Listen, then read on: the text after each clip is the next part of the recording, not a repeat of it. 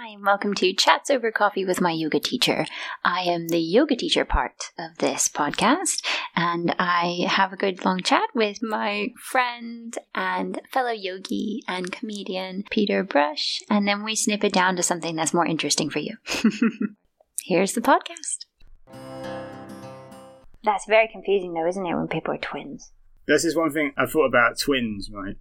Is, as I shoehorn a bit of material that I haven't been able to do. Go on. Is it, when you're in labour and you have twins, it takes like a long time for one to come out, doesn't it? Yeah. As you would do in a regular labour, mm-hmm. right? But then the second twin comes out, because I looked this up, it's like on average about 15 minutes, half an hour, the next twin comes out. So the first baby takes ages to come out, hours. Right. So you go into labour, that labour will be working for both children that are inside of you. No, but you're going to ruin the joke. Oh, I'm so sorry. Continue. I shut up. So it takes like, I don't know, say 15 hours for the first one to come out. Yeah. And then the second one takes 15 minutes, half an hour. Yeah. It's the second one thinking, like, what's the first one doing? As if they're watching like someone try to get a jar open for ages. It's just like what you do is just like this. Just hand it over. If it was down to me, we would have both been out within an hour. You know? I do actually quite like that. I mean, you nearly ruined it. But I'm very sorry.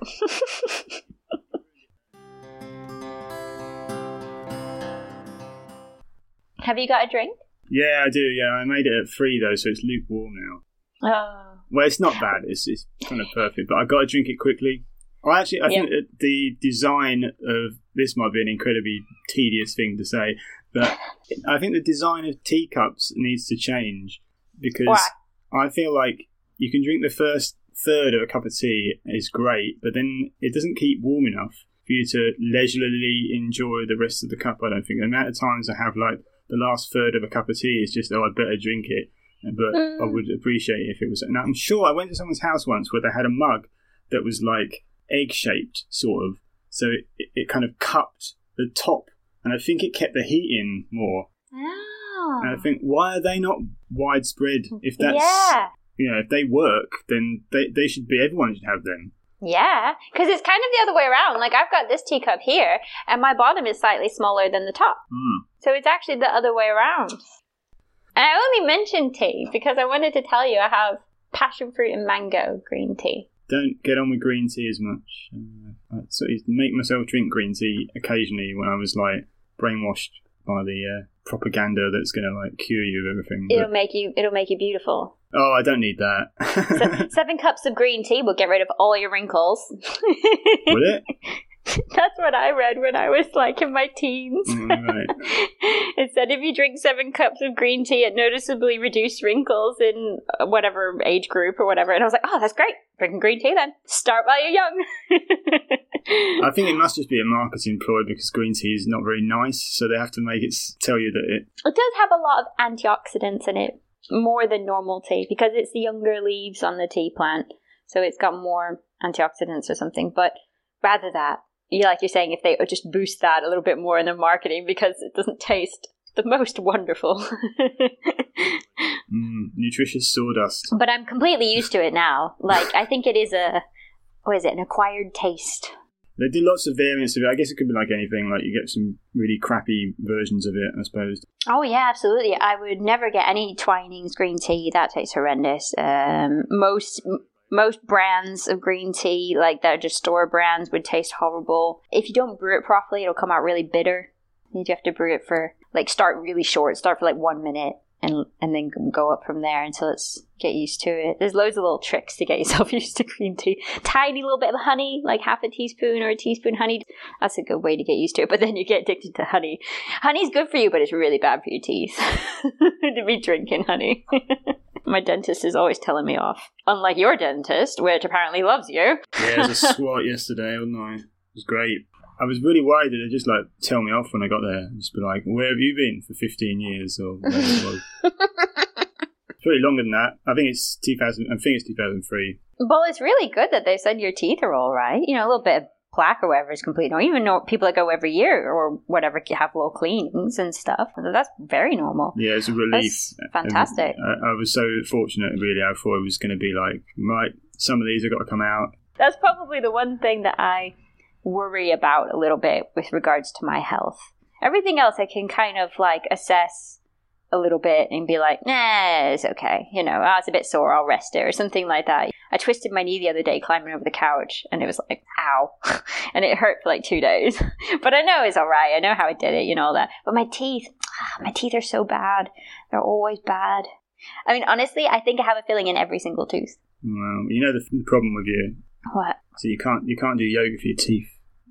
There you go. That's what it is. That's why everything else is fine, but you can't do yoga for your teeth. So. Yoga for your teeth, is that when you floss really well with? Yeah. I can't think of anything funny. I'm sorry, I really feel off today. Oh, it's okay. I'm usually hilarious. I don't know what's going on. Be half an hour in it somehow. We should talk about the thing. Quickly move on to the actual substance of something. That'll be on. So this week we've been covering the 4th niyama, which is svadhyaya. So svadhyaya means self-study.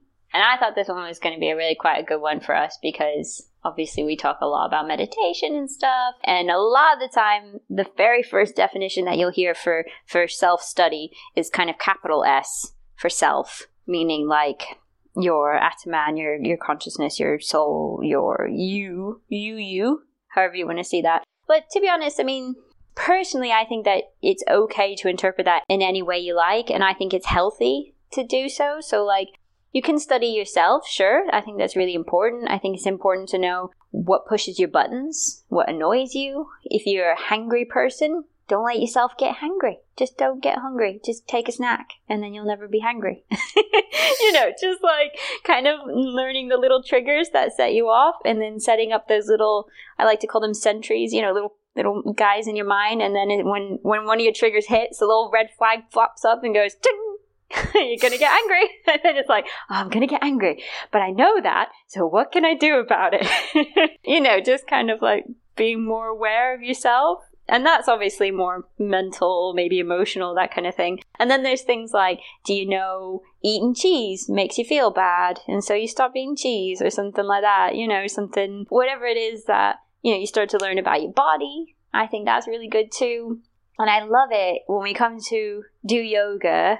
And like in the beginning of your practice, you find that like you are surprised quite regularly when classes were a little bit more two-way, because I do realize everyone's muted now. But when we were in person, I would get very regularly, especially for classes like corporate classes, where you would get people who had never done yoga before and just wanted to get away from the desk and have a free class. You know, they would come and you'd say like, oh, let's try this. And then you're like, all right, let's do this on the other side. And you'd hear audible, and it's like, you didn't realize that side is a lot different than the other side, isn't it? And they're like, oh my gosh, this is so much harder on this side, or I'm not nearly as flexible on this side. What's going on? And it's like, well, that's good. That's you discovering and learning physically about your own body, which I think is great. So I would say that svadhyaya comes back to all types of learning about yourself. And a little part of me does think that it also includes your studying, so like what you actually learn. So not just learning about yourself, but self-study, as in coming back to discipline, your tapas, having a little bit of self-discipline to learn. So there's so many studies that say if you learn something quite difficult, if you learn a new language as you get older, or you learn a new technique, or you really practice something that's brand new to you, it's really good for your brain. Like your brain needs that kind of stimulation and exercise. And I think that's another kind of interpretation of self-study, is to make sure that you are continuously trying to learn. I think I covered it. All right. See you later then. Right, okay, bye. Well, what do you think? What do you think about all that? Well, actually, when I knew this was the topic of discussion I thought it was going to be really hard to talk about. Because I think I've always been pretty good at this one as well, in some ways. Yeah, you're always consciously watching yourself and what's going on. So yeah, in a sense, you're always... I think that's paranoia, though. isn't it? Like, yeah, I mean, any behavior can become obsessive or negative. Even something you think is good. I mean, just something as simple as washing your hands can get bad if you wash your hands too much. Like, any behavior that originally started from a good place could become bad, in a sense, if you're not careful. So, I think I do too much of it, really.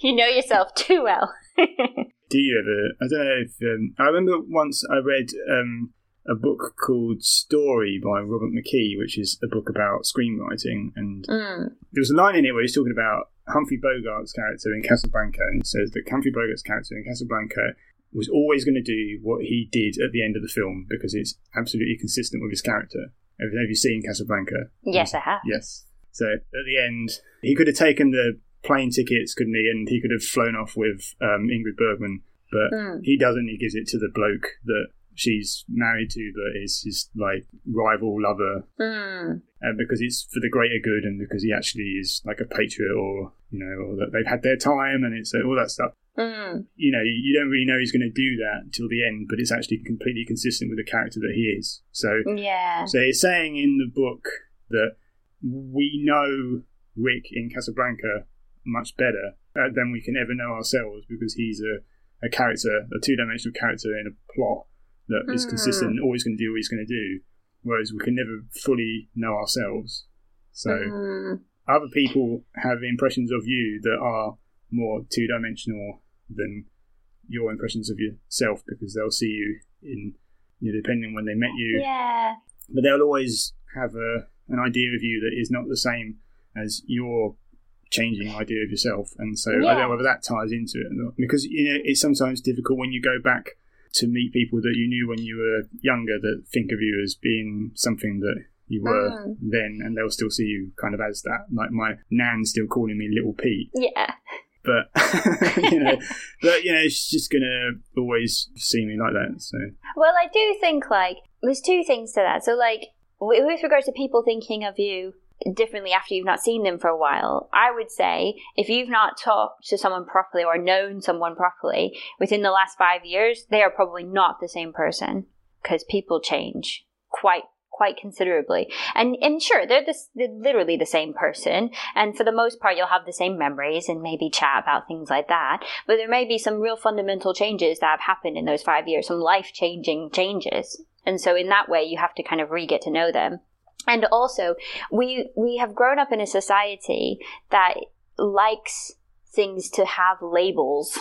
I think it's a little bit of like a coping or safety mechanism in our brains. So it's not necessarily that we're trying to be mean or put people into a little box, but it's a way of understanding. It's a way of grasping something that's very complex. So when you know someone, you might know them as something like, oh, Kayla, she's my yoga teacher, but I'm also a daughter. I'm a wife. There's so many sides to me. I'm probably kind of mean to some people. I've definitely lost my temper. Like, there are so many sides to knowing someone that you couldn't really know them unless you get very, very close to them, like maybe your partner would or whatever. But to some extent, I don't feel that that's necessarily a bad thing, because like I said, it's a way of our brains comprehending someone who is obviously going to be very complex. The problem is when you take that too far, like if you start to judge someone based on only what you know, when you can't possibly know everything about them. So yeah, I do agree that no one's going to know you the way you know you, because you've been there for your whole journey, haven't you? How well do you know yourself, though, sometimes? I don't know. Well, I think that probably people don't know themselves very well. I think the average person isn't trying to understand themselves. Like I said, so I try not to judge, and I would hope that I'm kind of good at this. Because usually when you judge someone, it makes you feel bad more than it makes them feel bad. I mean, they probably don't even know you're doing it. So, especially if you're doing something. So, like, we've talked about this before in terms of, like, being up in front of people. So, if someone leaves my class before or during Shavasana, that's something that does bother me. But I hope that I don't take it too personally, because I do understand that if you're lying in Shavasana and you are desperate for the toilet in any way, please just go. Because no one's going to give you a pat on the back for getting a bladder infection because you held your weight for too long. Just it's go. A war injury for being polite. Exactly. I mean, I'm pretty sure Kepler died because he held his weight for too long. It's not, you're not in presence of royalty. You're definitely okay to just go and take a piss. So a part of me likes to always give people the benefit of the doubt. But I do realize, and I know from my experience, that a lot of people find it uncomfortable. They lay down, they start to talk about relaxing, and the first thing they want to do is jump up. It's nothing to do with needing the loo. It is a mental block. And I don't know what caused that. It could be that they've had 3 cups of coffee right before they came to yoga. Bad idea, but okay. I'm not saying that's necessarily also something that's wrong with them. It's not necessarily wrong. But I would say, if you come to a class and the worst thing that you don't like about the class, or the thing that you hate the most, is Shavasana, when we come to the end to relax, I would encourage you to sit through one, stay, and ask yourself why. And maybe you have a very good reason. And there's a million reasons out there why that would be a very good reason to hate it. So I'm not saying that that's right or wrong, because it doesn't matter. It's different for everyone. But you need to know why. And the same the other way. If Shavasana is the only reason you come to class, and you absolutely love it, and you're just literally there just to practice your Shavasana at the end, and that's the only reason you want to come to yoga, which we've all been there, maybe ask yourself why as well. Is that because you're overworking and you need more rest? What is the reasoning behind these strong desires or thoughts or things that you're inclined towards? And that's a good way to start, just to better understand yourself. And then, like you're saying, how can we always understand ourselves if we're always changing? Because everything that you've experienced changes you. But that's the thing, because when someone says that you're like a thing, there's a fixed point where they're saying that you are like. To ourselves, we're not fixed points, because the self isn't a thing; it's a process. Exactly. Yeah. So someone knows you from 5 years ago. They've got a fixed ideal, which is maybe more 2-dimensional of what we're based in reality, of course, of what you are. But it's not what you are today or tomorrow, perhaps. As I say, I know now that I'm just things that I did in the past. It is a completely different person. There's things that I get reminded that I did, and I feel like I could never have been like that, surely. But not bad things. I'm not like a reformed criminal or anything. But it's okay if you are. I can't believe I used to stick up all those banks. I don't know how I did that, putting a gun in people's faces. Well, I was much more confident in my youth. Well, it's quite the opposite, actually. But I feel like it's an insult if someone says to me, "Oh, you haven't changed," if they haven't seen me for a long time. I get really angry about hearing stuff like that. Yeah, but do you not think usually people say that when they mean you still look the same? Well, I hope they mean that. Oh, you've not changed a bit. It's like, last time you told me I was 14. What do you mean? Yeah, well, I don't mind that. I mean, yeah, it's all going to fall in upon itself one day. It's little things you just notice, photos from 10 years ago, you think, oh, I'm quite rosy-cheeked, actually, compared to... Honestly, I was just looking at pictures yesterday of our trip to Hawaii, which was in 2013. But I was like, oh, do I look younger there? I think I do. Like you're saying, oh, I look quite rosy-cheeked. I mean, we probably both still look a bit younger than we are. But I always say, if people say, oh, you look good for your age, I always say, it doesn't mean you're going to live longer, does it? No, that's true. You did say something that I kind of agree with, that I almost sort of chipped in on, where you said, how people were, and in the way that our minds work is that we're kind of explainers, aren't we, I think. So I think sometimes when someone sees you and haven't seen you for a long time, it's, I don't know if comforting is the right word, but I think the reaction of somebody would often be to seek comfort in the fact that you are the same sometimes, because then they've explained you're like, oh yeah, he's what he always was, and I feel comfortable and at ease with the situation, because you're assessing it and going, right, no problems here, not a threat, basically.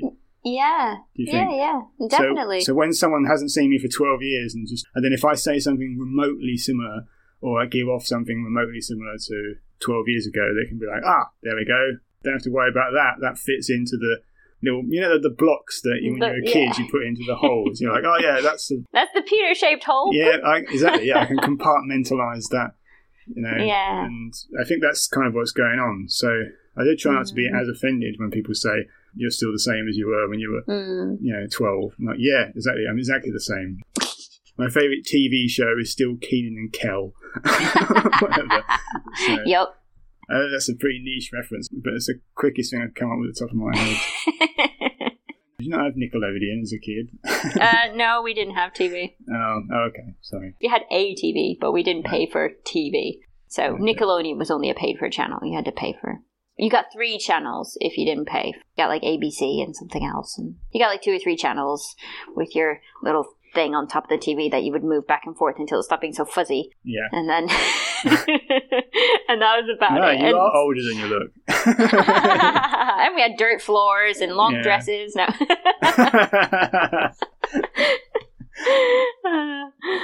You really are funny. Oh, thank you.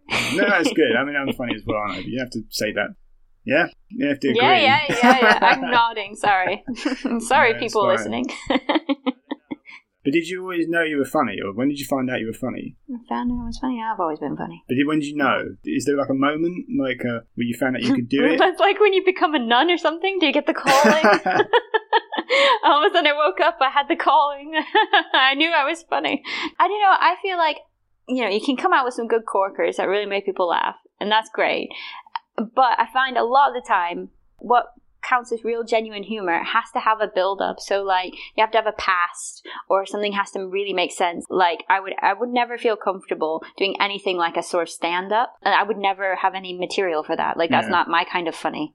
My kind of funny is situational. So like responding to you saying what you said with long dresses and dirt floors, like that's my kind of funny. And I set it up, you knock it down, Yeah, but like yes, you did a very good setup. Thank you. I'm great at setting up nicely. When I was at school, like people didn't realise, other people that were saying funny things, like in our friendship group, they did not realise how much I set that up, because I was always like, it must be how like a lot of straight men work, in stand-up double acts, where you think Ernie Wise is not doing anything, but he's actually like integral to setting everything up that Eric Morecambe did. And I do that so much at school, like... Well, whatever boosts your ego. Yeah, well... I'm joking. I can do the other stuff as well, but Did you think you woke up one day and just thought, I am funny? Well, it's really difficult for me to remember. Sometimes I'll tell people I always knew, but sometimes I'm like, how could I have known? Because people laugh? I didn't say a thing until I was about 8 years old anyway. Like I was... Yeah, okay, I wasn't so funny when I was a child, I don't think. I was a big, meanie, bossy boots when I was a kid, so... Which I'm sure all of my very young friends would attest to. Yeah, I don't know, though, because my opinion is that you don't... I think you've got the ability to be funny or not. I don't think you can learn it. So whether it's not really brought out of you until you're a little bit older, I guess, like maybe you observe stuff and you recognise what can be funny when you're young, rather than... Yeah. I hope this is going to link into I think it does kind of link into the Niyama a little bit. Yeah, I think it does, because I think that you kind of, like you're saying, you can learn to pick up things and to train your brain, just like you can train your brain in any other way. You can train your brain to look for things that would be funny. But I think that on a personal stance, like if you're not thinking, oh, I want to be a comedian, or I want to be something like that, if you're not thinking down that path, then usually the people that are funny because like it does something. So like for me, I find that it breaks tension. Because a lot of the time when you're with, especially a group of people, if there's something going on, everyone's always so serious all the time. And it's like, don't take yourself so seriously, all right? Just chill out. And a great way to make people relax is to make them laugh. So if you can slip in something in the moment that fits, that genuinely makes people laugh, not a forced kind of pity laugh, I mean a real laugh, then that's great. Like I think that's a great way to just kind of release some tension. And I definitely started that more and more in my classes, because a lot of the classes that I taught when I first started teaching were in an area where no one had ever practiced yoga before, ever. Like this was not this was, it was only about 6 years ago. It was 5.5 years ago. So I'm not talking yonks ago, but it must have just been, there was just no studios. There wasn't a big city. Like, yoga, is that where you worship the sun? Like, I don't know. Like, people weren't really bothered. And I just think, like, when I started teaching it, the people who came were like, what am I doing here? Do I want to do this? And then it was like, let's break this up a little bit. At least try and throw some humor in. I know, like, when we do our side stretch, I used to constantly say, like, oh, how good's your deodorant today? And that would always get a few laughs. Don't know, that could have been a pity laugh, but I would say that kind of regularly. Yeah, but you don't have to. I think in situations where you're not expected to be funny, sometimes you don't need to be quite as funny, if that makes sense. So you're a funny yoga teacher, but you don't go to yoga to have a laugh. Not unless you're going to laughing yoga. Is that a thing? Yeah. Have you not heard of laughing yoga? No. You should look it up. Okay. It's great. It's so funny. It's really weird. People just basically force themselves to start laughing, and then there's a group of people just laughing constantly. Okay. Wow. You're like, never seen any horrible. of my shows. I remember one time there was a woman and she did her hands like she was on a motorcycle, and then she kept going, ha ha ha. And then when she got her laugh going, she started running around the room like she was on a motorcycle going, even just that by itself would be hilarious. That doesn't sound like yoga as much as it sounds like those primal scream things that, like, John Lennon used to go to. It's a bit like laughing therapy, isn't it? Yeah. Yeah. But what I'm saying is, I'm not saying that, I'm not you're not saying that I'm not funny, but you're saying that the slightest joke will come across as more funny when people aren't expecting it. Yes. Yeah, whereas absolutely. if it was like, everything I say is supposed to be funny, and if it's not funny enough, there'll be people going, oh, that's not that good, is it? So yeah, of course. It's all to do with expectation levels and what people are coming up. So, which is not to downplay your abilities to be funny in a yoga class at all. No. I just think it's a great way to break some tension, because people are nervous when they come into a class, especially if they're new to yoga and stuff. If you just kind of add the odd silly thing in, they're like, oh, I'm taking myself too seriously. Yeah. It's fine. It's just, I follow this one yogi, he's Brian Yogi or whatever. He's an American, but his main tag, if you want, is it's just fucking yoga. And it's like, yeah, it's just fucking yoga. Don't take yourself so seriously, There's always a place and a time to be serious. And if you need, like, a bit more down the line of, like, yoga therapy and mindfulness, you will always be able to find those classes as well. And I sometimes get into that zone, especially during, like, our vinyasas and stuff like that, when we're really focusing. But in general, I would think I'm a pretty chilled teacher, so I'm not trying to get you into any sort of hypnagogic state or anything like that during a class. I think I used humour to create tension. Oh, great. Yeah, quite the opposite. Because I say the wrong thing a lot, because I don't want to make myself sound like I'm Larry David or something, but, like, I will, like, for example, like, about maybe a year ago now, we went to go and see these couple that have got 2 kids, and one of them is like a 5 or 6 year old girl, and she just had her first class photograph right there come through, so they were showing us this, and one of the other girls in the photograph had a chipped tooth. So they'd airbrushed a tooth onto her on the class photograph, right? Oh. And I thought that was, like, genuinely thought that was a disgraceful thing to do, because I'm like, well, you like making 6-year-olds think that they have to look perfect and not have, like, a missing tooth. It's just like... Yeah, definitely. You want to have the tooth. You don't want to airbrush it out. No. Don't do that. You want that broken tooth. It's a disgrace that they would do that to a kid so young. It's just like, oh, here's a standard of, So I said, oh, what next? You're going to get next year's photograph and you're going to look at them thinking, wow, some of these kids have got great tits. And did you say that in front of a 6-year-old? Yeah. Well, well, the kid was there, but I was saying it to the parents, and I thought, well, she's not going to know. But was she there? Yeah, but out of earshot, I think. I can't remember now. Yeah. But anyway... Nobody laughed at that, and it was just like, it was just funny. It was just silent for like 30 seconds, and then it was like someone said like, "Well," and then they moved on, and I was like, "Oh." Anything else you need to say about the Because I don't know if we've veered so much self-study off the stuff. Yeah. No, I think we've covered it. Yeah. Okay. I think that was good. You think? Yeah, I mean, I would like to say that I hope I emphasize this enough, but like sometimes we bring up a topic like self-study and then we get really kind of deep into it, like learning about yourself and how, things like that. But again, if you're brand new to all this, you can always start small. You can always literally just go read a book that you would normally never read, watch a movie from a genre that you hate, unless it's horror, then don't watch those because they're crap.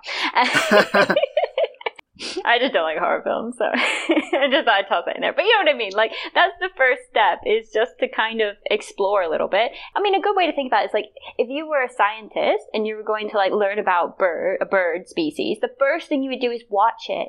You would just watch. You wouldn't try to assume what the bird's going to do or try and dissect it before you've even learned anything about it. You just watch it. You just watch the bird. So that's, like, the first step. So you don't have to go too crazy with all this kind of stuff. The first step is just to watch yourself, try and observe a little bit, make notes, write it down. Journaling. Loads of people journal. I don't journal. I did when I was a teenager. I think it can be a healthy thing to do. You want to burn it after a year though, don't you? You don't. I know, right? Yeah. But, I think things like that can be quite healthy. And I would always say, though, if you do want to do any sort of journaling, don't do it on a computer. Don't ever type things like that. Just write it on a notebook or something. You want it to be physical, not in the ether. It's not as cathartic or cathartic, whatever that word is. Cathartic, yeah. Yeah, that's it. I don't know if it's related, but I do most of my writing not on a computer.